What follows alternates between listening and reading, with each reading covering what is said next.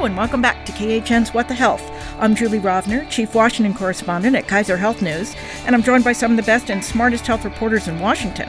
We're taping this week on Thursday, June 23rd at 1 p.m., just in case the Supreme Court threw us the abortion decision this morning, which it did not. But as always, news happens fast and things might have changed by the time you hear this. So here we go.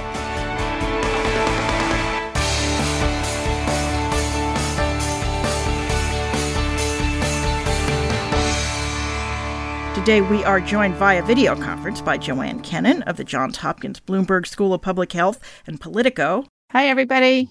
And Rachel Cohrs of Stat News. Thanks for having me, Julie. Later in this episode, we'll have my interview with KHN's Noam Levy, who's helping launch a new KHN NPR project on medical debt. And if you think you already know about medical debt, just you wait. But first, this week's news, and I will warn you, there is a lot of it. We're going to start this week with the Biden administration's crackdown on tobacco, or to be more specific, on nicotine. This morning, the FDA announced it was banning Juul, that vaping device that's proved so attractive to teens and even younger kids. To quote from the FDA's own release, as a result, the company must stop selling and distributing these products. In addition, those currently on the U.S. market must be removed or risk enforcement action. Now, the FDA has been threatening this since the Trump administration, and Juul has already said that it's going to fight back in court. Do we have any idea if the FDA can really do this or who's going to win? I'm not the expert on this at STAT, but I know my colleague Nick Florka has been following this, and I think he kind of noticed that the decision seems to center on like toxicity data, which is kind of interesting compared with other products that the FDA has allowed to be marketed. So I think it'll be interesting to see kind of what that conversation looks like at a lawsuit, if there's different standards for different companies. But I think it certainly is just kind of a really interesting test case going forward. To the lay people, the question has been, are they a tool to help you quit traditional cigarette smoking? The idea being that vaping is less hazardous to your health than actually smoking. Is it harm reduction? Not that it's great, but is it better for you than the alternative? And then it got subsumed in a conversation about the marketing to kids and the amount of vaping going on like in middle school and where that leads. But there's a separate, more scientific discussion about, what are the ingredients of these products? We had that spate of illnesses a couple of years ago, right before the pandemic, and that turned out to be more marijuana and chemicals and things that weren't really supposed to be there. But there was just a study that came out last night, or at least I didn't read the whole thing. I just read the headline about it, about a harmful chemical. I will not try to pronounce the technical name that causes what's called, popcorn lung, damage to the lungs. So just because they didn't cause lung cancer down the road, there may be other harms. You're still putting stuff in your lungs. And that's what the FDA is sort of looking at. What exactly are you putting in your lungs when you vape with Juul? And of course, Juul became a verb, right? Kids are Juuling, It's not just the smoking substitute debate. It's also like, is this just another load of chemical garbage into a vital organ? And I guess you could still make them safer. I mean, I don't think the FDA ruled out that they could be modified or as hazards are identified as theirs. You have to have that chemical in it. I mean, they have not banned all e-cigs. Yeah. Some of them have passed the safety. Now, they could find out something about them and change, and they could also, maybe Juul could reconstitute it so it does, meet the standards that the FDA is creating. Well, the Juul ban was actually the second big tobacco action of the week. The FDA also announced that it plans to issue a rule by 2023, so next year, that would call for the gradual reduction in nicotine in tobacco products. Even though it wouldn't phase in for several years, this would also be a very big deal. And I imagine it would be fought tooth and nail by the tobacco industry because it would make their products less addictive. Joanne, you covered the bill that gave FDA this authority in the first place. Actually, the bill went to the Supreme Court. I was just going to say to regulate tobacco. So can they do this? I mean, the idea was that there was ambiguity about whether the FDA could actually regulate nicotine levels. And it went to the Supreme Court. I forgot what year, roughly 2000.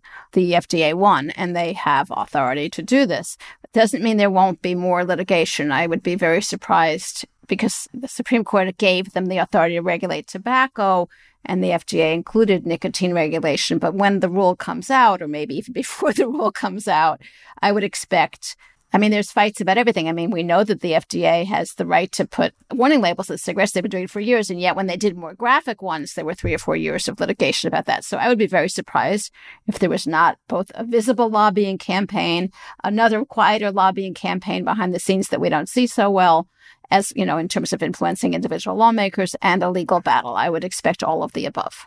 A public campaign, and, you know, say, oh, it's all going to go on the black market and this is a bad idea and you're not actually protecting public health. I mean, we've been hearing variants of this for decades. I don't think they'll stop now. No, the tobacco wars are definitely not over yet. All right, well, let's turn to the Supreme Court, which, as I mentioned at the top, still hasn't issued its abortion ruling, although it did make it harder for states to regulate guns, which we'll get to in a moment. But first, the justices did decide a very confusing but somewhat important case about Medicare law and whose insurance pays for people with end-stage kidney disease. Now, before we get into the weeds on this, and I don't plan to get too far into the weeds on this, it's important to remember that kidney disease, which is known formally as end-stage renal disease, or ESRD, is one of the few ailments that actually automatically qualifies you for Medicare, even if you're not yet 65. At issue in this case was an Ohio hospital's own health plan for its employees, which included no in-network dialysis care, effectively forcing anybody with ESRD directly onto Medicare, rather than having Medicare be the so-called secondary payer to the employer plan. The idea here was to limit Medicare, i.e. taxpayers, exposure, and let people who can still work remain on their employer plans, at least at first. But by 7-2, the court ruled that since the plan didn't have different benefits for people with kidney failure and those without, didn't include in-network dialysis for anybody, that it was A-OK. And I can't imagine that that's actually what Congress intended here, was it? I mean, I can't help but think that there will be an effort to go back and re-clarify this, because it does seem to be a way for employers to basically dump their patients with kidney disease directly onto Medicare. And I read the coverage, but I wasn't clear that, are they dumped onto Medicare for all of their health needs or just their dialysis? No, I think all of their health needs. I think that was the idea. I think that was the whole point, unless I was misreading it. Because, as I said, I don't want to get way too far into the weeds. Yes. But I feel like this case can have some significant ramifications, particularly as we talk about, you know, Medicare solvency. ESRD is a particularly expensive part of Medicare because people with kidney disease need either dialysis or a kidney transplant, which many of them get. I mean, it's a good thing that they can now, you know, live much longer lives, but it comes at a price. Well, the also thing is when this benefit was created, which was, I believe, in 1973. 72. There weren't as many people who needed dialysis. And dialysis itself is a huge industry. I mean, it's dominated by 2 for-profit chains. It's an expensive thing, and it's not an optional service. You either get transplant, you have dialysis, or you die. I mean, those are your 3 choices. So dialysis is a much more common as a proportion of the population, not just that we have more people in the country. Partly because there's a lot more diabetes and kidney failure. I mean, diabetes has become so common, and people who have severe diabetes, this is a risk factor. There are other reasons that people do live longer for a variety of reasons. More people live to the point where they need dialysis for their kidney failure. And we do a better job of keeping them alive through other health crises that cumulatively create the need for dialysis. So I don't know what the entire bill will be for Medicare, but enormous. Yeah, enormous. I think it'll be interesting to see how lawmakers respond to this. Just my colleague Bob Herman and I were talking about this decision after he covered it, and I think we realized that the CBO doesn't score Supreme Court decisions. I mean, these can have really substantial. But if they did, right, it could have really substantial costs. So I think if lawmakers were to come up with some sort of fix or solution, I think that's something that's expected. You know, we may see advocacy by these companies, trying to ask lawmakers to address this somehow. Then there could potentially be cost savings for the federal government associated with that, which is always a good incentive. That's right. Then they could use it for something else. Right. And then Medicare do cover dialysis for both people over 65 and people who are on end stage. I mean, they do it now. So there is a cost system. They have negotiated some prices. But I don't know how that changes where they're the sole buyer of this service, where someone doesn't have any place else to go. If it's all going to be Medicare, that also changes the market. Yeah, but if they make it harder for the employer plans to basically dump people on Medicare, they would save a lot of money that now Medicare is going to have to pay. Yeah. Yeah. And they could spend that back. Speaking of that, let's talk about drug prices, which are still a thing, and just possibly a thing that Congress might still do something about before the end of this term. This is all still tied up in the talks over what I'm calling the teeny tiny version of the Build Back Better bill. But now it seems members might settle when it comes to drug prices for only limiting the cost of insulin. Rachel, you're looking at this. Is that basically what's left on the table? I would say no. I think they're complementary somewhat, just because, and this gets really technical, but there may be some hangups on some portions of the kind of reconciliation drug pricing portions because of kind of the special rules of that process.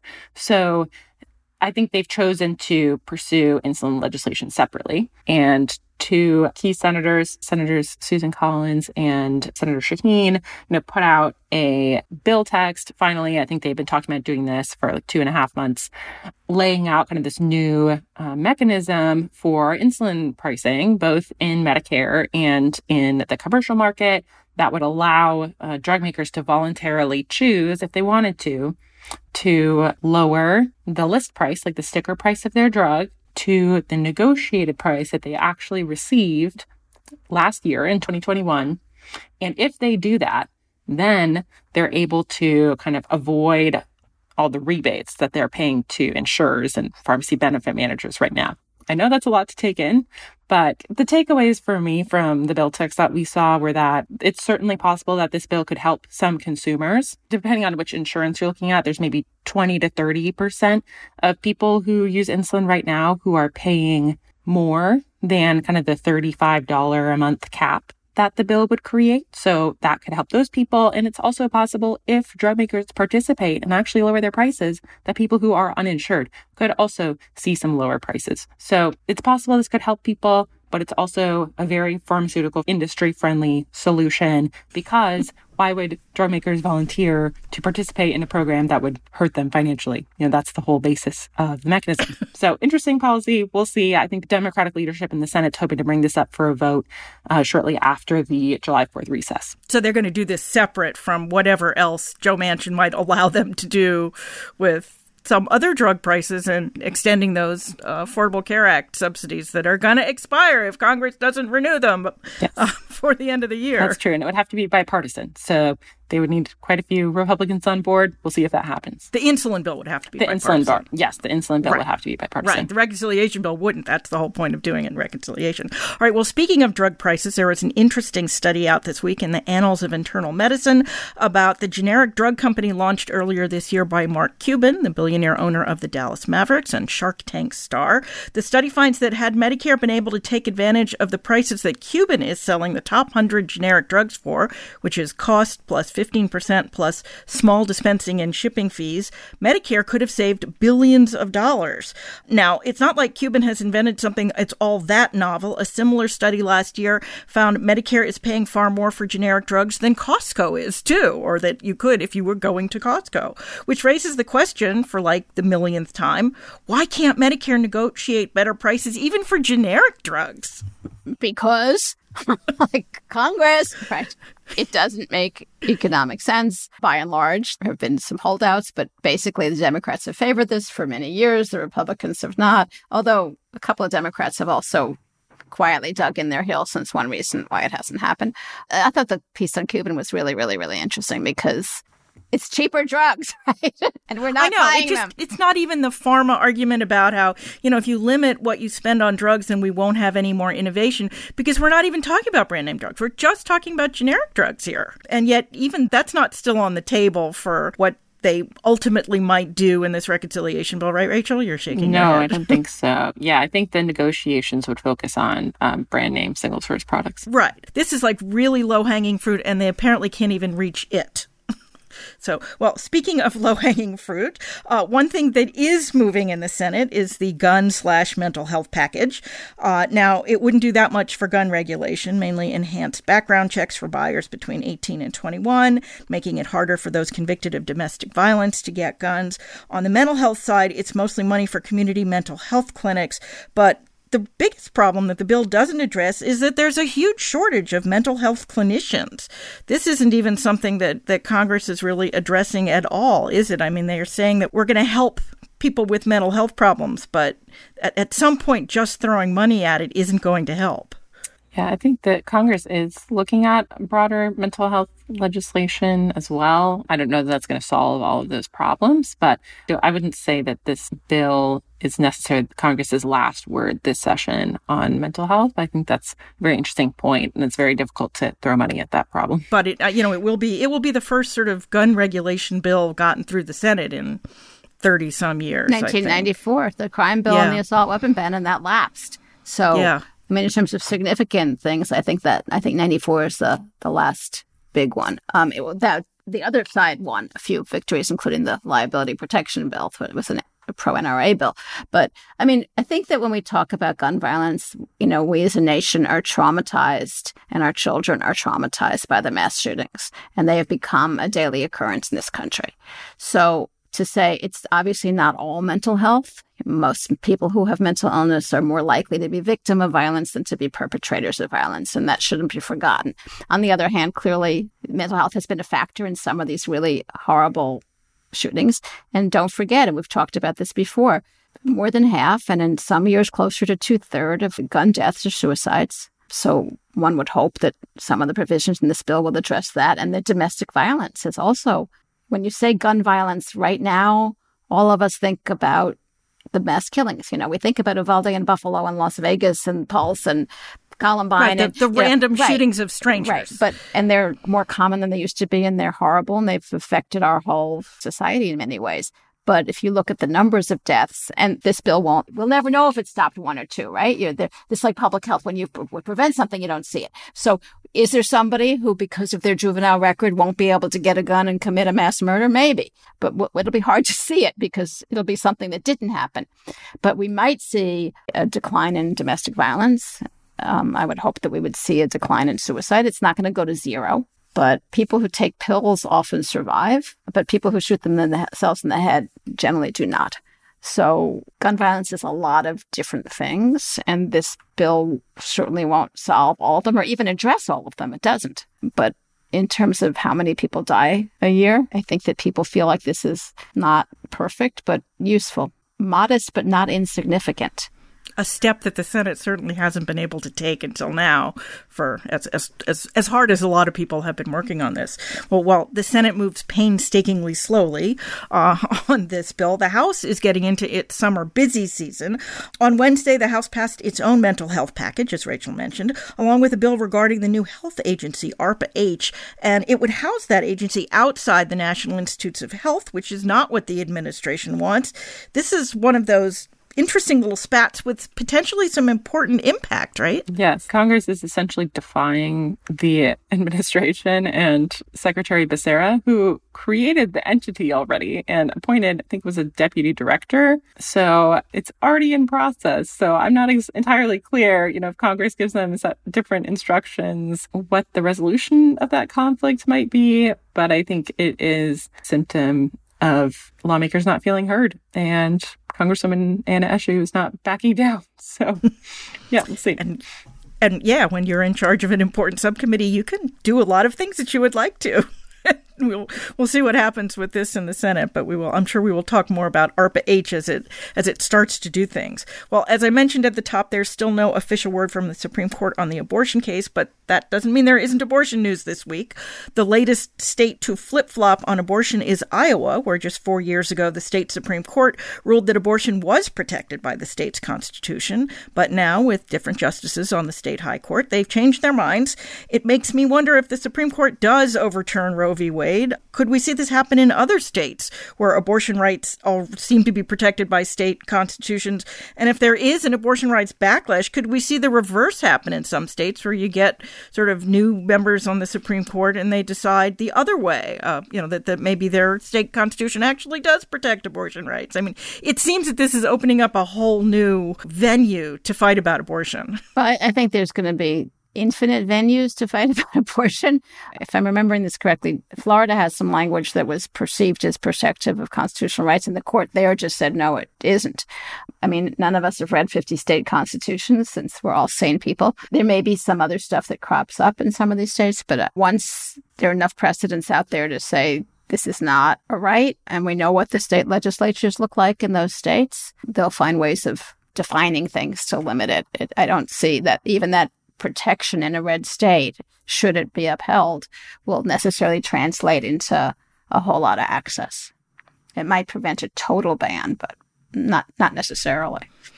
I'm wondering if we'll just sort of see in microcosm the way we have, what we've spent most of today talking about things that, well, can the federal government do this? Well, the courts might stop them. And now it looks like we could take it down to, rather than the U.S. Supreme Court, we can have state legislatures doing things, and their state Supreme Courts may stop them. But many of them have shifted to the right over the last few years. Republicans have disproportionate control over, not just, I don't mean they've won more state. They're in power in more states. They've won control of the state houses. And they've worked hard on it. Right. And abortion has been one of the reasons why. And they've been organized for 50 years on this. That's the reality. So, and they, not just Republicans taking over state legislatures, the Republican Party's also shifted to the right. So it's conservative, more conservative Republicans taking over positions of power in the states. Because that's who was elected. Well, meanwhile, because it's June, Congress is starting work on the annual appropriations bills. And this week, the House Appropriations Committee released its version of the bill that would fund the Department of Health and Human Services. And for the second year in a row, maybe the third, the House bill drops the Hyde Amendment. That's 46-year-old language that bans almost all federal abortion funding. The House, which has had an abortion rights majority only since 2019, has twice passed its spending bill without the funding limitation, but it hasn't made it through the Senate. I imagine that whatever the Supreme Court does next week, dropping Hyde isn't getting through the Senate now either, right? I don't think so. I'm not expecting that dynamic to change. Yeah, it's interesting that the House, finally got around to, because it has a bare abortion rights majority, did actually pass the bill without the Hyde Amendment last year, but obviously that did not stick, and one would expect it not to stick this year, although I'll be interested, assuming that the House gets to vote on this spending bill in a couple of weeks. It will be after the Supreme Court rules to sort of see how the votes fall out, if they're any different than they were last year. Okay, one final news item following up from last week when we talked about all the science jobs that the president still has to fill. Apparently, acting science advisor and former NIH director Francis Collins has found someone to fill his current temporary job, if not his former one. President Biden has announced his intention to nominate Dr. Arati Prabhakar, I hope I am not mangling that name too badly, to become the next director of the White House Office of Science and Technology Policy. She's the former head of DARPA, the Defense Technology Agency on which the new ARPA-H that we were just talking about is based. She'd also be the first woman, the first immigrant, and the first person of color to hold the White House Science Advisor job. Has anybody heard any opposition to her? I've only seen plaudits in my inbox. I think they kind of needed a non-controversial pick after Eric Lander's controversy. And as someone with, actual experience running an agency like this, I think it'll be interesting to see kind of how she shapes ARPA-H as well, because I think that is part of her portfolio, the cancer moonshot, and I think pandemic preparedness as well in the future was kind of under Eric Lander's portfolio before he departed as well. So I think there are, some really prominent science initiatives that President Biden has, made a big deal out of publicly that have just kind of been stuck in limbo. So it definitely is progress to, get people filling these slots, but they're still open jobs waiting to be filled as well. Like the head of the NIH. But as someone pointed out, she has been confirmed by the Senate before, so one presumes that she shouldn't have too much trouble. Well, that's getting no longer. Yeah, that's not always a guarantee. Look at the court, but this isn't the Supreme Court. And she does seem to be controversial. We have seen other people who've been confirmed in the past who don't get confirmed again, or they were confirmed for a lower court and don't get confirmed for an upper court. But this one does not seem to be setting off firecrackers. Yes, I'm sure there will be someone who will complain. Maybe they'll fight about ARPA-H over this nomination. Well, they will because it's a money, like, where's it go? Right. There's questions about how to structure it, but there's also a question about which state gets it. It's a huge feeding frenzy because there's going to be a lot of money in jobs. So everybody states want to be the home of ARPA-H. Yes. And my colleague, Lev Fasher, actually pointed out that she was a critic of the plan to put ARPA-H inside NIH. So she is actually on Anna Ashew's side of the debate against Francis Collins, who she's likely to replace. So that'll certainly be a dynamic that we'll see play out, I'm sure. All right. We will definitely watch this space. All right. Well, that is as much news as we have time for this week. Now we will play my interview with KHN's Noam Levy, and then we will come back for our extra credit segment.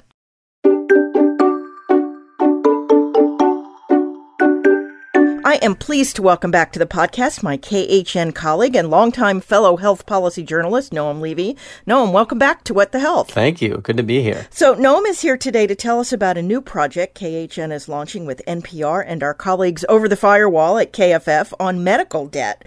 And if you think you already know about medical debt, just give us a few minutes. Trust us, there is more. Before we get to some of the eye-popping details, tell us why you wanted to do this project. Don't we already know that medical debt's a serious problem in this country? Yeah, I think we do. And Julie, I'm sure you've had this experience covering healthcare over the years. It's not hard to find a patient who's had trouble paying a medical bill in this country. But, one of the things which always interested me was just sort of how big exactly is this problem? Because you see statistics about the number of people who have a medical bill in collections. And I always felt like that's just maybe the tip of the iceberg, because there's so much more ways that people go into debt to try to pay a medical or a dental bill. Lots of people put their bills on a credit card and then they don't pay the credit card off, or they borrow money from friends or family, or, increasingly people go on these payment plans with hospitals or other medical providers. So I was really interested in trying to get a sense of just how big this problem is, because I think it's a lot bigger than a lot of people realize. And how did you go about doing that?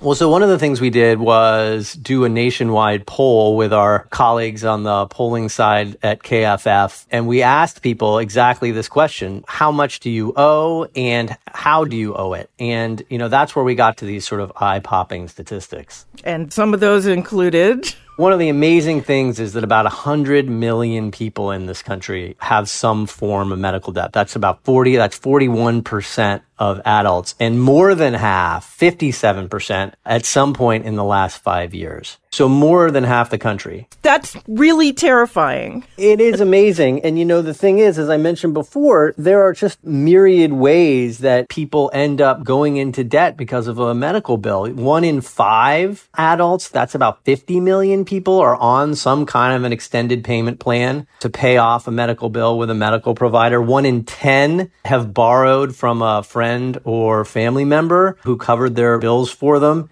And about 1 in 6, that's 42 million people, put a bill on a credit card that they're paying off over time, which often means there's interest and fees on top of whatever that medical bill is. Obviously, if these numbers are so big, most of these people have insurance, right? How is it that they have both insurance and medical debt? That's one of the amazing things, is I think people thought before the passage of the Affordable Care Act in 2010 that our medical debt and affordability problem was fueled mainly by the fact that so many people didn't have health insurance. But, 90% of Americans now have health insurance, in large part because of the ACA. And I think it's important to note also that without the ACA, this problem probably would have been worse, because people who lack health insurance do have more problems with medical debt than those who are insured.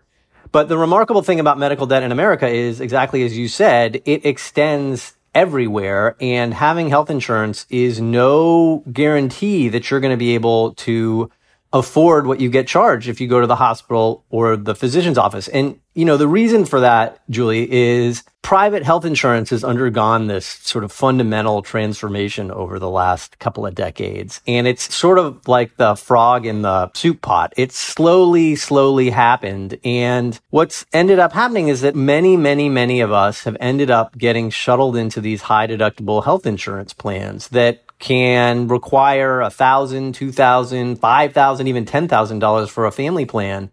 A $10,000 deductible that requires people to pay all this money out of pocket before their health insurance kicks in. That's just proven to be a recipe for disaster. So what does it mean to these people who are carrying this debt? I mean, we do our Bill of the Month project, and, we hear about the people with these gigantic 6-figure eye-popping bills, but there's an awful lot of people who are struggling to pay off 4-figure bills, right?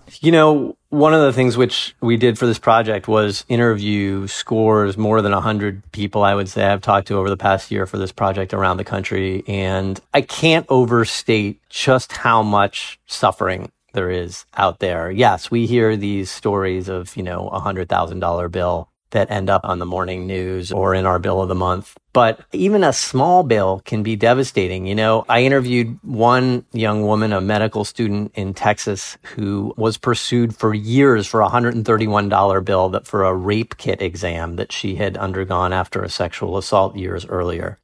Talked to an elderly couple, a retired couple in rural Virginia, who saw their retirement completely upended when she needed colon surgery and ended up with more than $700,000 in medical bills because her health insurance plan was exhausted. They had to declare bankruptcy. We talked to a family in Chicago. The mom is a nurse practitioner. The husband runs a small nonprofit, solidly middle class, had health insurance. And when their twin boys were born 10 years ago, they came prematurely and they ended up in the NICU.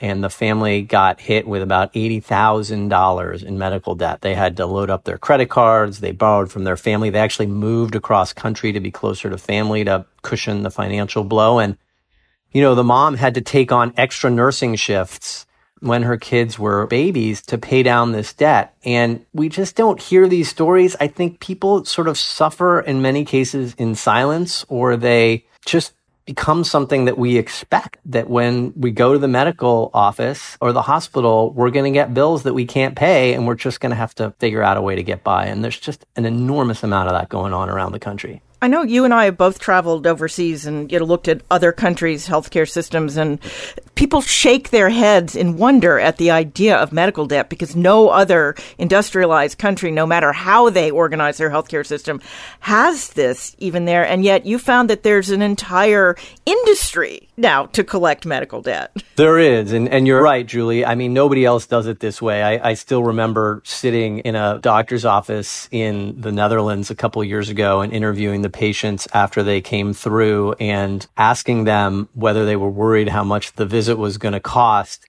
And I joked with people when I got back that I might as well have been asking them what their pet penguin was like. I mean, they looked at me like I'm crazy. I mean, other countries don't even measure medical debt. It's not a question that the German federal government asks on its surveys of economic well-being. Meanwhile, as you said, in this country, it's fueling this entire industry that's dependent on people's inability to pay their medical bills. So hospitals now and doctors' offices and dentists' offices are oftentimes directly shuttling their patients into these credit products. Some of them are credit cards. Some of them are loan products. They oftentimes have interest rates at 5%, 10%, even higher sometimes. So essentially, the healthcare industry has now gotten into bed with the credit industry to move the people that they care for, quote unquote, into debt more easily. When you're selling things that are as expensive as cards, you better have the financing like you do for cars. That's exactly right. Although, one might say that there should be something of a difference between selling somebody an SUV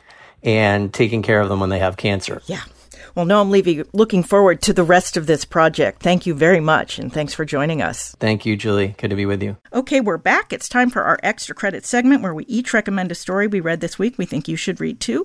Don't worry if you miss it. We will post the links on the podcast page at khn.org and in our show notes on your phone or other mobile device. Joanne, why don't you go first this week? I picked a story from an organization called FERN, the Food and Environmental Reporting Network, by Nancy Everett, and it's called Back 40, How to Protect Farm Workers from Heat-Related Kidney Disease. It's a coincidence that we're talking kidneys twice in one episode, but it turns out that excessive heat, and they're out for hours, including the hottest parts of the day, puts even young and healthy farm workers at risk for serious kidney disease. So it used to be only seen in Central America. It's now seen in the U.S. They don't understand why it hits some populations more than others, but they're exposed to greater heat for longer hot seasons.